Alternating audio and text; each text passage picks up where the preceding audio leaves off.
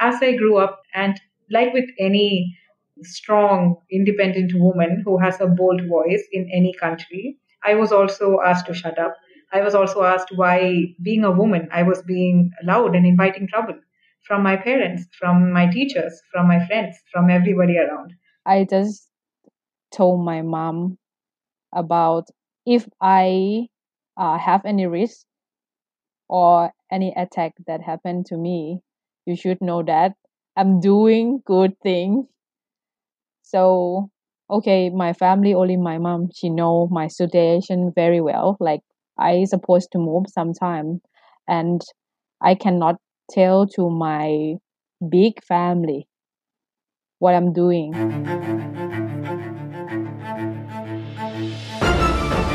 Stick Your Neck Out, the weekly podcast of the Giraffe Heroes Foundation.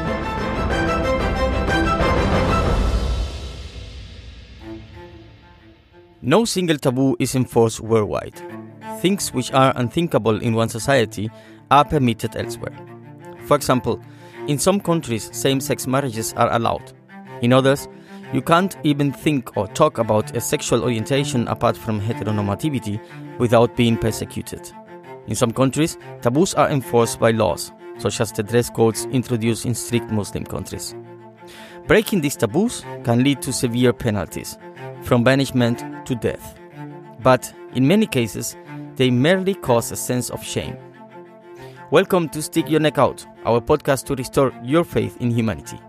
Today I have two guests, Ruang from Thailand and Aparna from India, both Kantari alumni, two women from different countries, different cultures, who fight for the same, breaking taboos in their communities. Welcome. Thank you. Hi everyone. Before we start to jump into our conversation, I would like to share to our listeners our story of trying to fix this date with the three of us several times. Last one, on Friday 22nd of Jan, it couldn't take place because Aparna was caught up at her campaign site, Neya Dam, and got detained by the police. Could you share the story with us and give us a bit more detail what you were up to? So we were working with a tribal community, a couple of tribal communities. So every time they have natural calamities, they get landlocked. So they are in a forest environment. They get landlocked and they can't go outside. So they cannot go outside to buy groceries. They cannot go outside to buy anything that's essential. With that, it also meant that the women and the menstruating people there couldn't access sanitary napkins or anything to deal with their period or menstruation. So we decided to do a campaign with them to break the taboos around it and also to make them self-sufficient on dealing with their menstruation needs so they can make their own sanitary napkins from cloth pad and sustainable things that are found around. So we've been working them for a long while, and last week we had a small issue with the forest department there because apparently they have got complaints that the work that we do did not get enough permission, and even to explain to them it is quite difficult because we do not talk about periods, we do not talk about taboos even in the general context. So talking about in a forest environment, they did not think it was necessary, so they were wondering why we were doing so many extensive sessions when it is not really a necessary topic. So we just had to explain to them, and we were actually, it was a miscommunication, a small political issue, so it did not have much to do with taboos. However, convincing them that these workshops were necessary had to do with taboos because they didn't understand why it was necessary. We've also heard that since last year, the political situation in Thailand was a bit unstable. Ruang, do you mind to tell us about that? Yes, many protesters, many places. We have protests around Thailand, even in the between border in Thailand and Malaysia, three provinces that people mention that like red area. So people come up and talk about politics and monarchy, the biggest taboo in Thailand. Yeah. So even young people, children, and elders, some people are arrested because of Section 112. Yeah. And this is related to Thai royal family. Yeah. And I cannot talk much in public, even talk and share to foreigner because of this is the taboo that Thai people know. We cannot talk about like you cannot speak the name of Voldemort, something like that. Yeah. Yeah, that's hard. So that's why we are here. We want to talk about the things we don't talk about, taboos. How are biases and prejudices shaping the Thai society, Ruang? People who criticize or talk about the monarchy will go to the jail for 15 years. So some people are using this section to attack other people, even high school students. So right now we have, I think, not more than 10 cases happen with children under 18 years. Yeah. So it's very new. And on social media, the police try to talk about many rules on Facebook. So sometimes when we try to relate it to the monarchy, people very aware of. Yeah. So and something changed too. Like if I compare in when I was young and compare to now today, I can see people want to talk more about monarchy. Yeah. So maybe something will change. Yeah. Yeah, I can understand. I can understand. Are there other taboos besides the monarchy? Yeah, it's including the law too. I mean, if you pick the note bank and you cross the note bank, or if you have any picture that show of the royal family and you don't show the respect to them, this is taboo and the law will punish you too. Okay, another taboo. So if you bring something like food or dirty things and you put on the head, even the shoulder or back, people don't accept that. Yeah, this is very rude among Thai people. Interesting. Now I'd like to have a look at the land of Kama Sutra. What do you have to say about taboos in your culture, Aparna? Yes, so it is quite ironical that you mentioned Kama Sutra because I keep talking about in our campaigns too. Because sex is one of the greatest taboos in India. Anything related to sex becomes a taboo immediately. So, sexual abuse, domestic abuse, menstruation, body parts of different people, your gender identity, your sexual orientation, when you have sex. Do you have it before? Do you have it after? How many people you have it with? All of this. All of this is a taboo in India. Only heteronormal marriages and sex after that is considered normal. Everything else is abnormal. And even sex after marriage is considered a taboo. Nobody talks about it.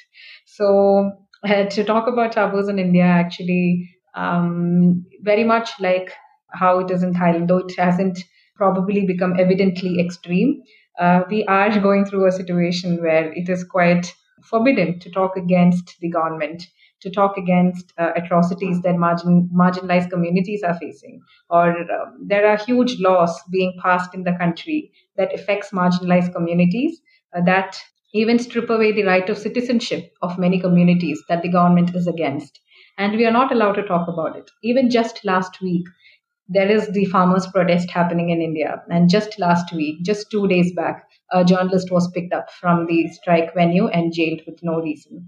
Many Twitter accounts have been banned. Around 150 Twitter accounts have been banned in India in the last 1 week because they mentioned farmer protest with no valid reason. You go against the regime, go against the rules, and then you're immediately put in jail, or you're immediately targeted. Your life is immediately made difficult. And it is the same thing for people who, for others as well. There are so many things that are a taboo, like sex education, like menstruation, like masturbation, like female genital mutilation. All these things exist in this country, and it is widespread as well. But it is quite forbidden to talk about all this because I think in India we are being brought up in a culture where we, especially the marginalized communities, marginalized gender like women or LGBTQ community, we are taught to always keep quiet. If you keep quiet, nobody will target you. That's what they tell us. And that is why nobody even speaks out or demands their rights, because the moment you come out and say, this is not right, I should talk about it. This is my right. I know I demand that I be given this fair treatment. And then you're immediately targeted, you're immediately jailed. So I think we have reached a stage where majority of people choose silence over self-defense, choose silence over truth, choose silence over being loud about their politics, choose silence over being of just plainly existing and breathing and telling their truth. We are just I see majority of people and communities just keeping quiet for the sake of their own lives, for the sake of their own safety, for the safety of their community, so that they are not jailed or expelled from the country. And that is the sad truth of reality in my country, I believe. Yeah, but silence is not the option. I mean, it's not the solution to this problem. The two of you are going against some pretty sensitive topics, topics that are taboo to be discussed in public. How did your family react to your position? Okay, first, they don't understand at all about what I'm doing. I just told my mom about if I have any risk or any attack that happened to me, you should know that I'm doing good thing. So, okay, my family, only my mom, she know my situation very well. Like I supposed to move sometime, and I cannot tell to my big family what I'm doing because some of taboo like sex education is not good for them. If I talk about the sanitary tax, my family, they are not support me to do that. So I decide to tell only my mom what I'm doing and explain to close friends about my situation because right now I'm joy the protest. I'm support children and young people in the protest, and many risks happen. Like 3 weeks ago, the policeman follow me and some young protester. I'm scared too sometimes because if I decide to tell the family, they will scare, and I think they will not allow me to do this job. Like I really love this job. Yeah, sounds quite hard. How about you, Aparna? Well, it is, given that my country is what it is and our upbringing is what it is, and the culture has been taught that silence is better. My family obviously does not approve of everything that I do. It is an eyesore for them, and it is a taboo in my family. They do not talk about what I do. They would rather not talk about what I do. So even when relatives come over, they would rather just brush around what I am doing in life and talk about other things that are pleasant and nice to hear about. The thing is, since the topics that I deal with are taboos, I get a lot of backlash. Every time I have a campaign, and Elephant in the Room, my organization, we do campaigns in a provocative manner. We want people to be provoked into talking about taboos. So, for instance, when we did a campaign on cyber abuse, our posters were graphic images of screenshots of cyber abuse. So, the poster was of a woman, and in the background, we had screenshots of real life comments that internet users posted against women and gender minorities. Things so it had graphic images of how a person would rape another person, how a person would hurt another person, how a person would throw acid on another person's face. And these were graphic. It was on our poster. And once we started circulating it, we had huge backlash. People were like, it's against our culture. Why would you put this up on a poster? We don't want our kids to see this. And the first gallery in which we wanted to do the exhibition, they pulled off. The sponsors who sponsored the event, they pulled off. None of them wanted to do anything with it. So this is just one instance. All of our campaigns are like this. One way or the other, it brings a lot of backlash, and people have a lot to go against and not be happy about. And then I get calls from my family. Every time these things spill over, every time they hear about the things that are happening, they call me and they ask me, what are you up to? What are you doing? Why are you giving us a bad name? The people are going to target us now. They're going to ask us why your daughter is doing these things. And then I think I don't have answers to these questions. So I just tell them, wait for it. I just ask them to wait for the impact. Because after the cyber abuse exhibition, soon after that, we had parents coming in telling us how they understood the gravity of the situation. How when they saw all those graphic posters in our exhibition, they realized that they should raise a better generation of kids. How they should sit and talk to the kids about not being a cyberbully, of never using such words to hurt a person, whether you're online or you're not. And this is the impact that I try to console myself with. So every time a backlash happens, or every time people ask me, why are you doing this, especially my family, I tell them these stories. I tell them, see, we had this backlash, but think about the impact that it is generating. Maybe it is hard to digest now, but in a few years' time or in a few days' time, maybe you will realize that it was necessary to have this conversation. Because if we do not talk about it, who will? Yeah. That's right. I mean, it will be really, really weird not to talk about the problems and the situations you face day to day. Krang, can you tell me a bit about the taboos that exist regarding superstitions and tend to be like a norm in the society? Okay, let's talk about abortion then. Safe abortion. Yeah. So now we try to fight and we want to change the law. And people who join the protest, or girls or LGBT people, they want to change the law to like safe abortion law. But the government think that only 12 weeks is enough. But for women who cannot go to the hospital, we have only around 100 hospital around Thailand able to have safe abortion. So people start to talk about abortion, but they related to karma. If you do abortion, the baby ghost will follow you. So it's very normal to society. And they think that fortune teller will see the babies follow you, sit on your head, sit on your shoulder. And I mean, like right now, teenager, they want to change this mindset. But in general, people still thinking about safe abortion is not okay at all. People don't accept that. And people who fight for safe abortion is bad people or have many karma. For me, I cannot accept this at all.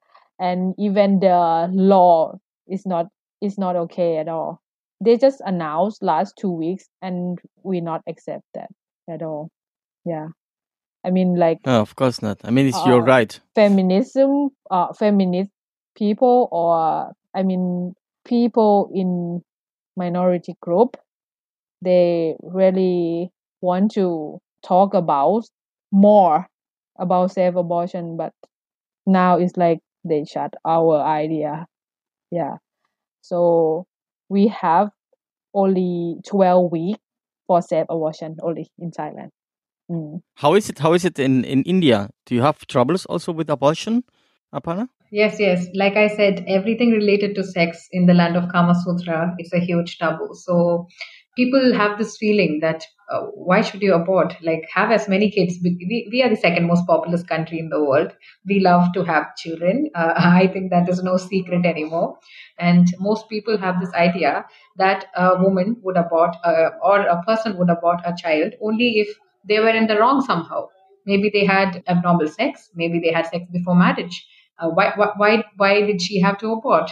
That is the question, because it is so not normal for people to consider the health issues, or even the fact that a woman has a choice over what she wants to do with her body. Whether she wants to give birth to another human form or not is her own right. And that basic philosophy, that basic right, something that should be basic for people to understand, is so hard for people to understand here. It is beyond their logic to understand why a woman would need to do something like that. It is considered so vile. And I think it has to do a lot with media and the laws that we have and society and what we are taught when we are young as well. Even the education that happens in our family and in our schools, we directly skip the chapter about reproductive health, right? And unless you get into a situation or you are married, you do not know how sex works. You do not know how you can protect yourself against unwanted pregnancies. So to have an unwanted pregnancy is very easy in my country because we do not have the knowledge to stop it. We do not have the means to stop it. Not many people use condoms. It is seen as something against our culture. Not many pharmaceuticals would give away a condom if you do not have a prescription or if you do not seem old enough, or if you look like you're a teenager, or if you look like you're unmarried, like if you do not have the Mangal Sutra or the Sindoor that shows that you're a married woman, you will probably not be given a condom. And most men here get their sex education from porn, and in porn, nobody uses a condom. So why should they? It is also a conversation about how it is less pleasurable when you use something that will protect you against diseases or unwanted pregnancies. So I think all of this together contributes to this being a huge taboo still. It being people think it is illegal to do it. People think it is a crime to do it. They think it is not killing a fetus but killing a baby. And if you kill a baby in this life, like how Ruang said, how it is in Thailand, you're going to have the repercussions in this life or in the next life. Let's talk about the elephant in the room. Aparna? So my organization was named Elephant in the Room because, yeah, we just plainly want to get people to understand that this is what we do. We talk against taboo. So if you are going to deal with our organization, deal with the fact that there will be uncomfortable conversations. Most of our campaigns, most of our workshops, it is very difficult for people to sit through because we do not shroud anything in rosy or in flowers. We use certain terms that are not acceptable for people. We are quite unashamed when it comes to mentioning the word sex or contraceptives or menstruation or even masturbation for that matter. We are quite loud in our politics, and that is why we decided to keep the name Elephant in the Room as well.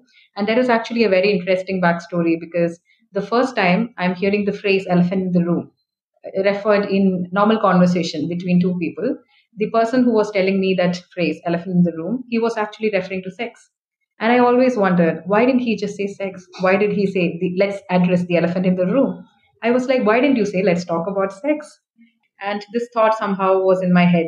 I think I started connecting it to many other things. I started connecting it to all the other things that people use substitute words for, or people ask me to shut up about, like menstruation or female genital mutilation or dissent in general. And then I understood that all of us, each and every one of us who's born in this world, lives with a lot of elephants, at least one elephant. We all have things that we do not want to talk about. And that is when I realized how widespread this is, this fear of talking about things people asked us not to talk about. Why are we so scared to break that mold and just talk about it? These are not things that are wrong. These are just things that are uncomfortable. And why should uncomfortable conversations be made uncomfortable? And I think that is how Elephant in the Room came about as an organization. That sounds great, and this is really funny because both of you are talking about taboos and in your own way, and both of you have like you kind of choose animals to be like the face of your organization. So Ruang, would you mind talking about your little firefly? Yes, little fireflies in Thailand called hình hoi noi, which mean little, like very, very little. I used a firefly to be my symbolic for my organization because of children. They really like to see the firefly in the night. And because of my organization working with children. So I used firefly to let the children see inspiration of the darkness. So for me, darkness, which means taboos too. So when they can see the light, they will get inspiration to do whatever they want. Like they have any curious question, they can go to the and turn on their light and see that thing clearer. And sometimes when they face to the darkness, they will know the truth of the darkness and understand the life. So I used light to be like enlightened mode and dark to be a part of the reality. Yeah. So I use the art, media, music, and games, and many things like, okay, I go with something and creative, the idea to let children understand the reality of their life through art because of, okay, we cannot talk direct to the point about death, right? but children book can let them understand through the picture, through stories, or the rhythm of the music, the sad music, the animation will tell the story of a person that have the same problems that they are facing.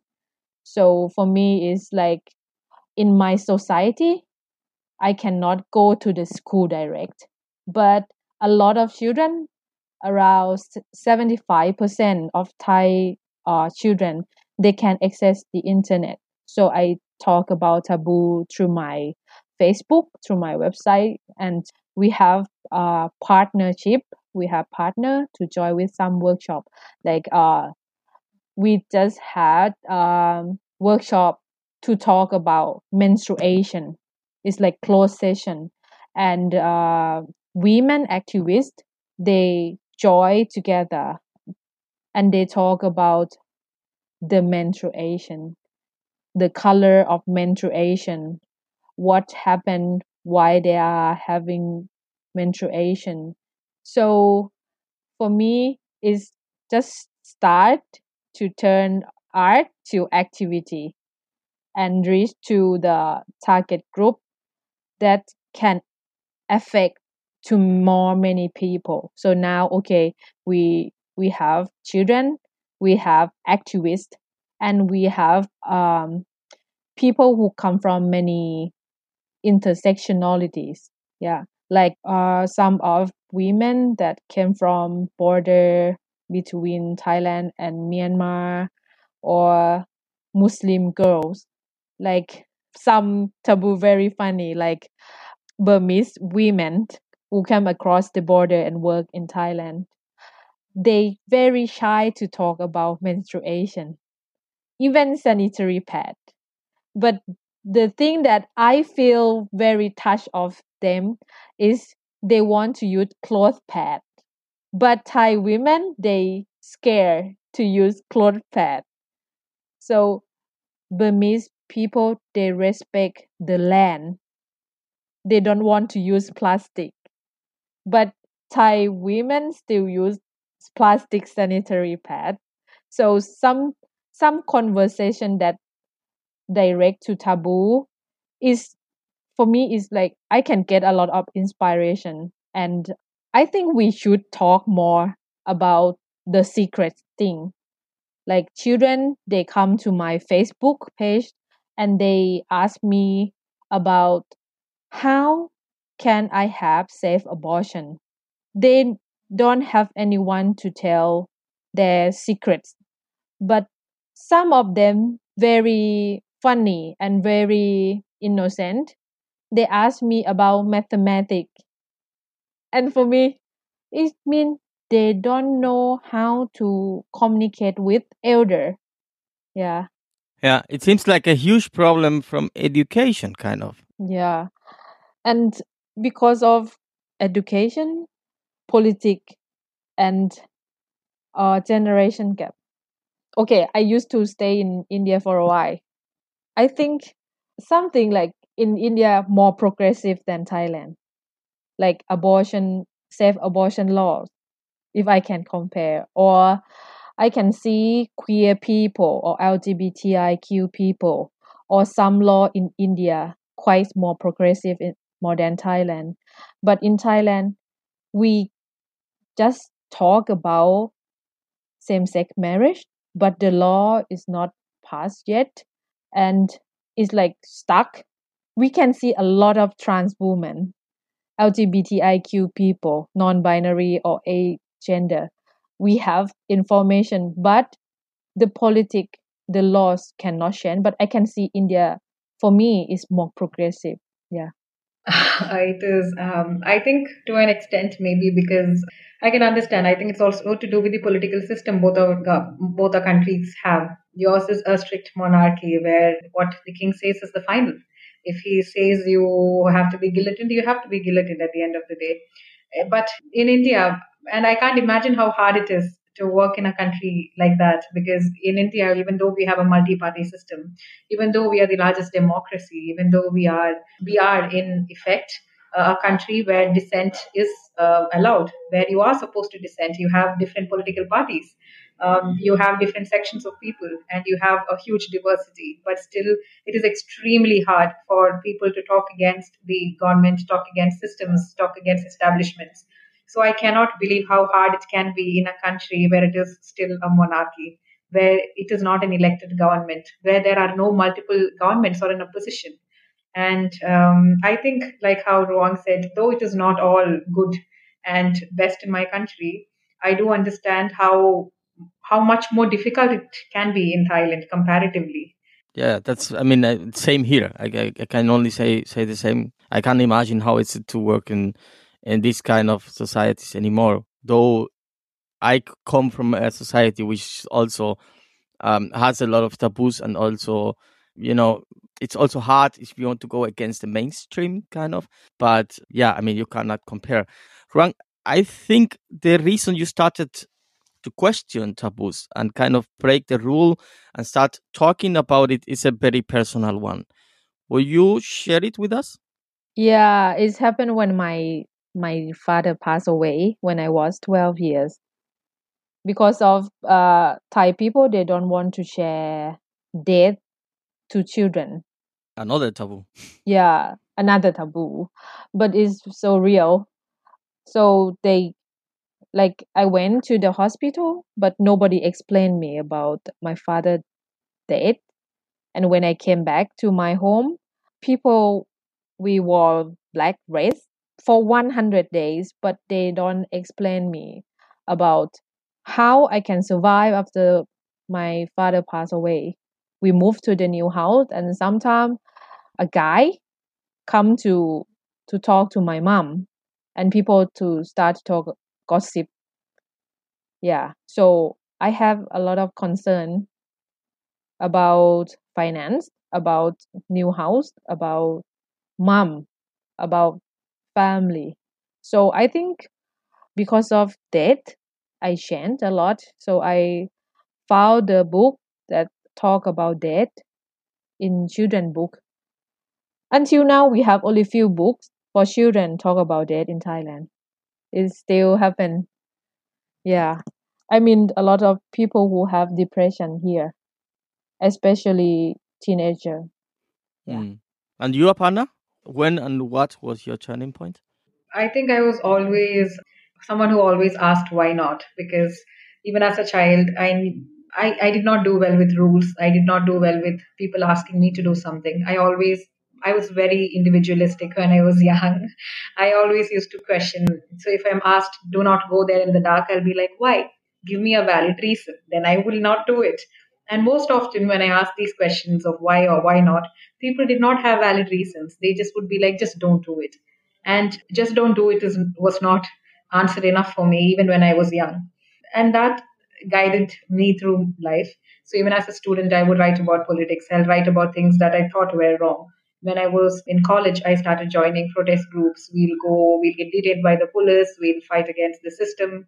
And then as I grew up, and like with any strong, independent woman who has a bold voice in any country, I was also asked to shut up. I was also asked why, being a woman, I was being loud and inviting trouble from my parents, from my teachers, from my friends, from everybody around. And then I realized maybe that's the best thing to do. Maybe I should do this so that more women can just be free. You were asking me to breathe quietly, to not laugh out loud, to sit in a particular way that pleases you, to wear things that pleases you, to speak things that please you. And I did not realize why I should live my life for others. And there were several other tipping points. There were instances of abuse. There were instances of severe breach of trust. There were instances of being detained by the government that I elected into power. All of this played a huge role. However, it was a combination of all this that I grew up seeing and feeling disgusted and very suffocated by it, that I decided to break free or do something about it. And that is when I started writing about things. I started thinking about starting an organization and getting more people involved in those things, because I realized me shouting by myself was not enough.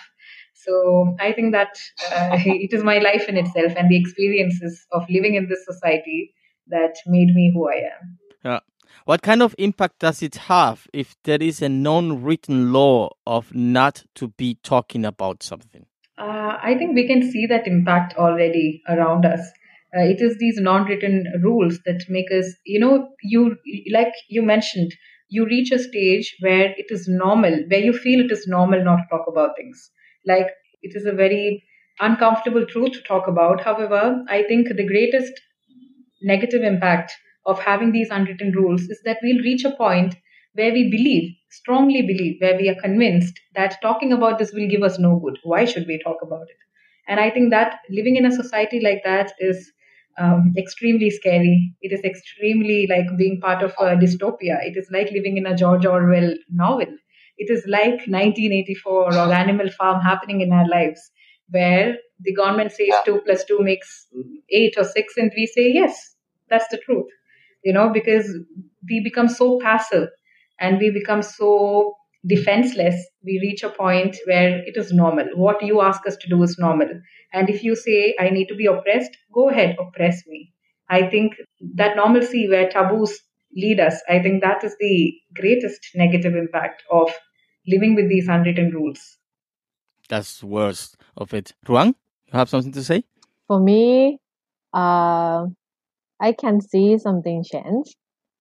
Like taboo is like very dark area, right? But if we talk more and more, we share even in a small group, you will feel more comfortable and have confidence with your life. Taboo for me is about politics, like control people. We have less power because we cannot talk about everything. But if you think you have power, for me, taboo is nothing. So for my work, this is a part of my life. So if I have any question, if I have a dark space, okay, I will jump to the dark space and enjoy that. And I will come back to the light and I will tell everyone. Yeah. Yeah, that's a good thing to hear. It's really nice to hear. Could you share one taboo of your society, Ish, regarding your life? One that comes to your mind thinking about the past, your work, family, anything? Okay. I am lesbian and I hide my identity for a while when I was young. But when I had enough information and I had enough confidence, I started to talk to friends, to my mom. And I think because of that point, I feel like I very respect about people life. So I think I want to do the same thing, to share the same thing to other LGBTIQ children too. Yeah. Now we cannot do yet.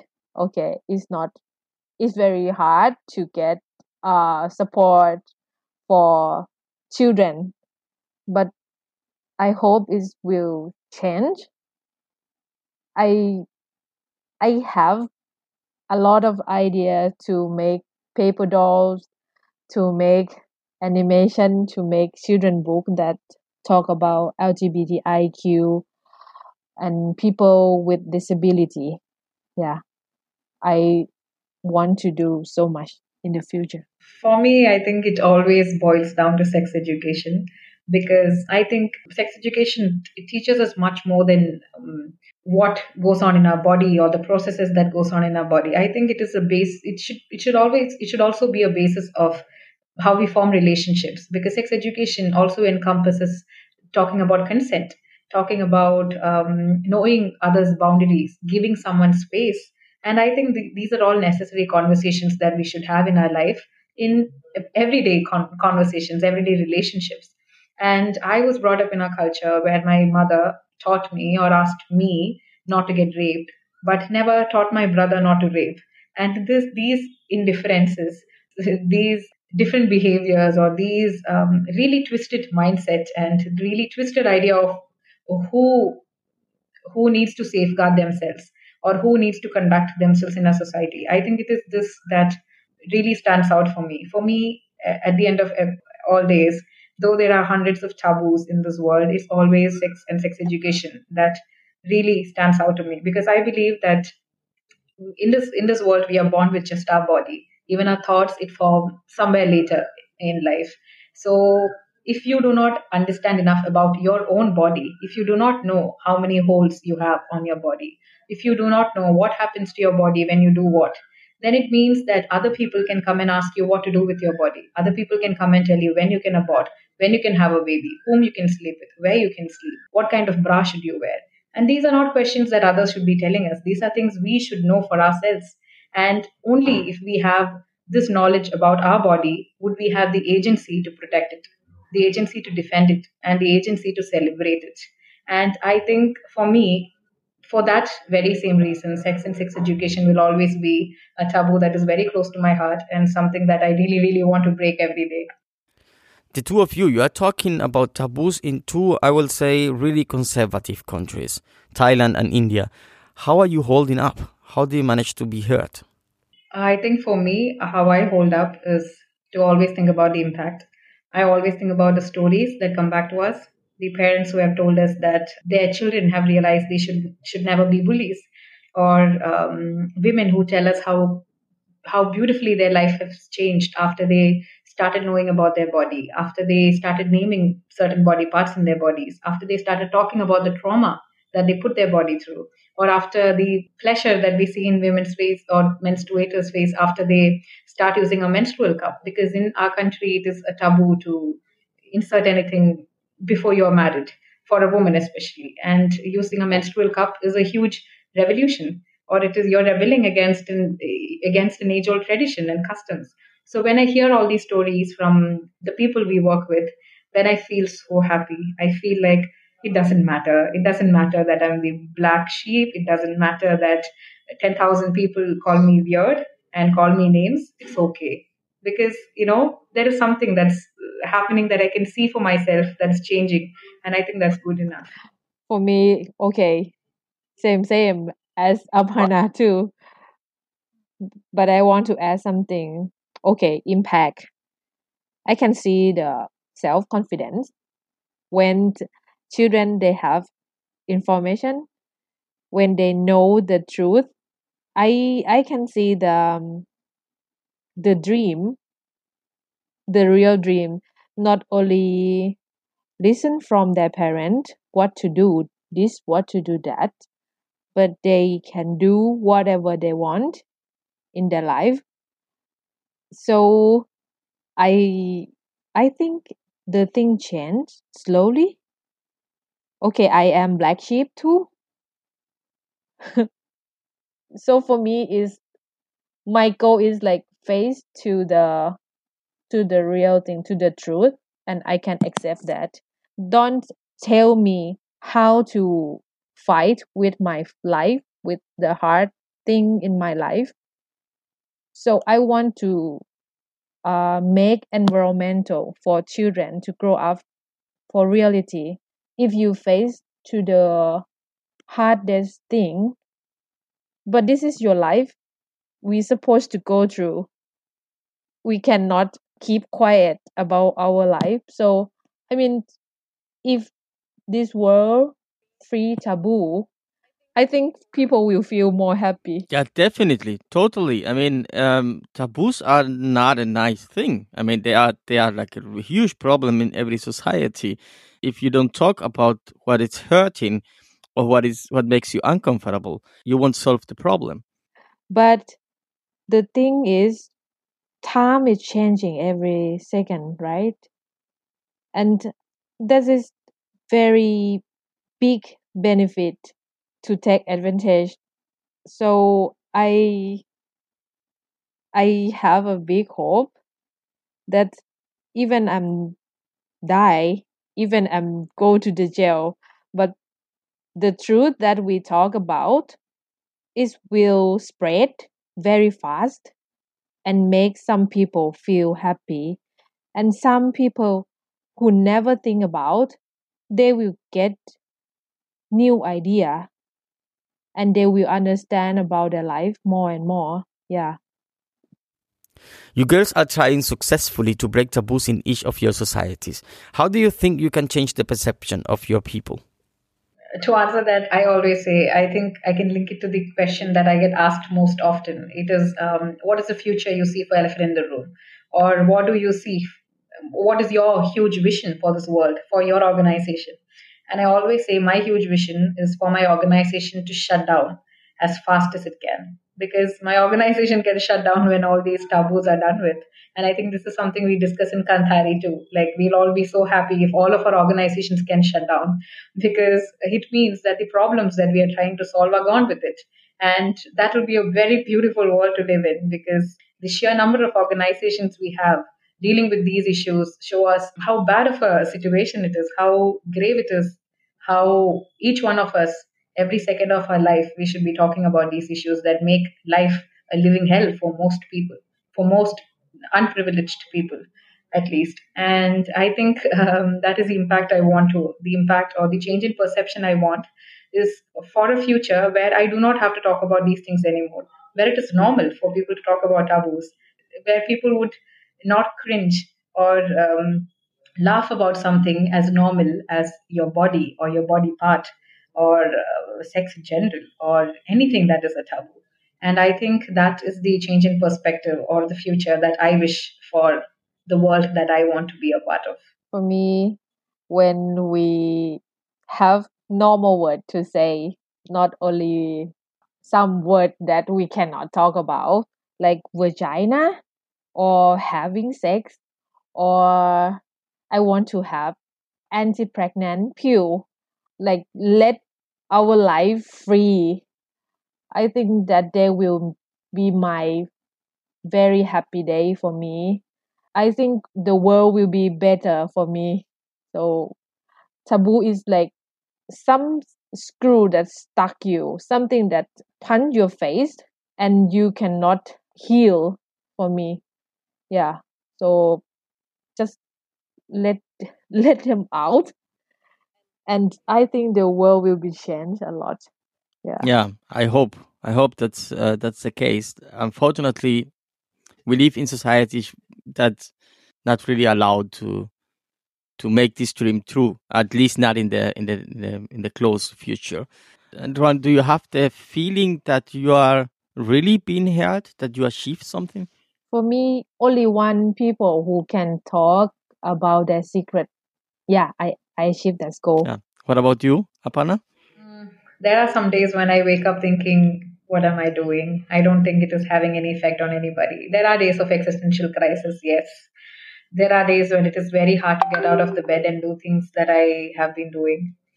But there are also other days when I receive a message or I wake up to a message of somebody telling me something positive, that I visited your session and I think I have changed this way. And then it makes all those worries seem less important. Do you sometimes realize yourself still being caught up in certain taboos you grew up and you find hard to question? Okay, I was raped, so very difficult for sure. Do I supposed to go to the police station or talk to my mom, or I don't know how to deal with. And I start to watch the movie, some movie, and in the movie I can learn something, like I can get some information.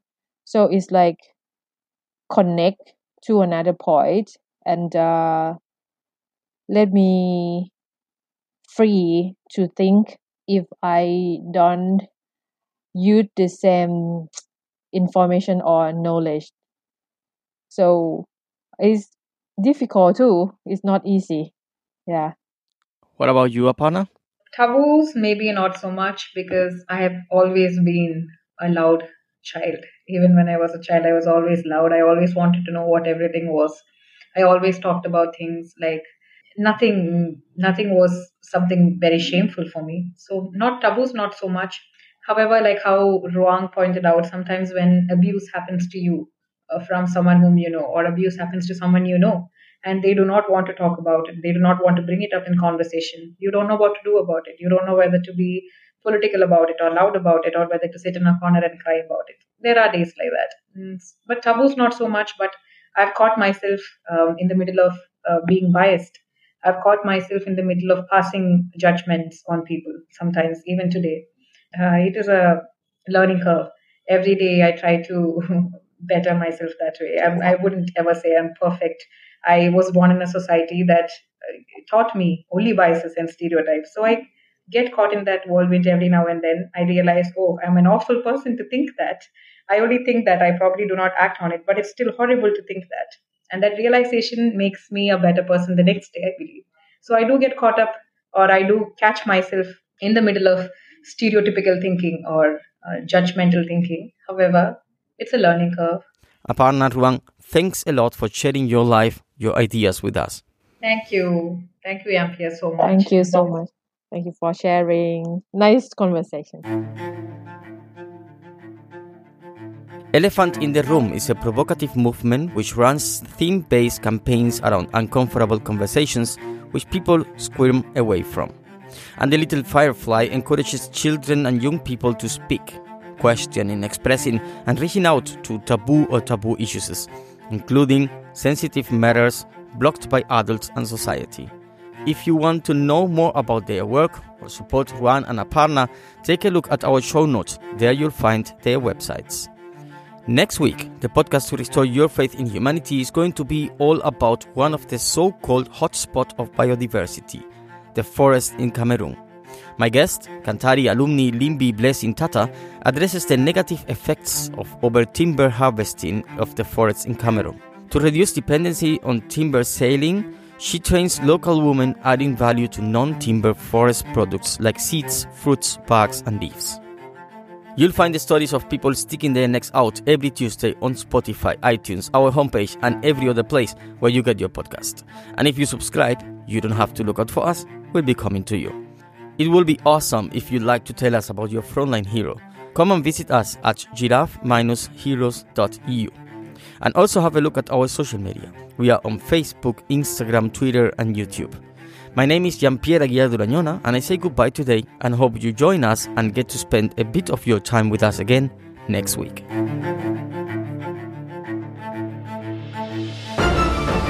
Stick Your Neck Out, the weekly podcast of the Giraffe Heroes Foundation.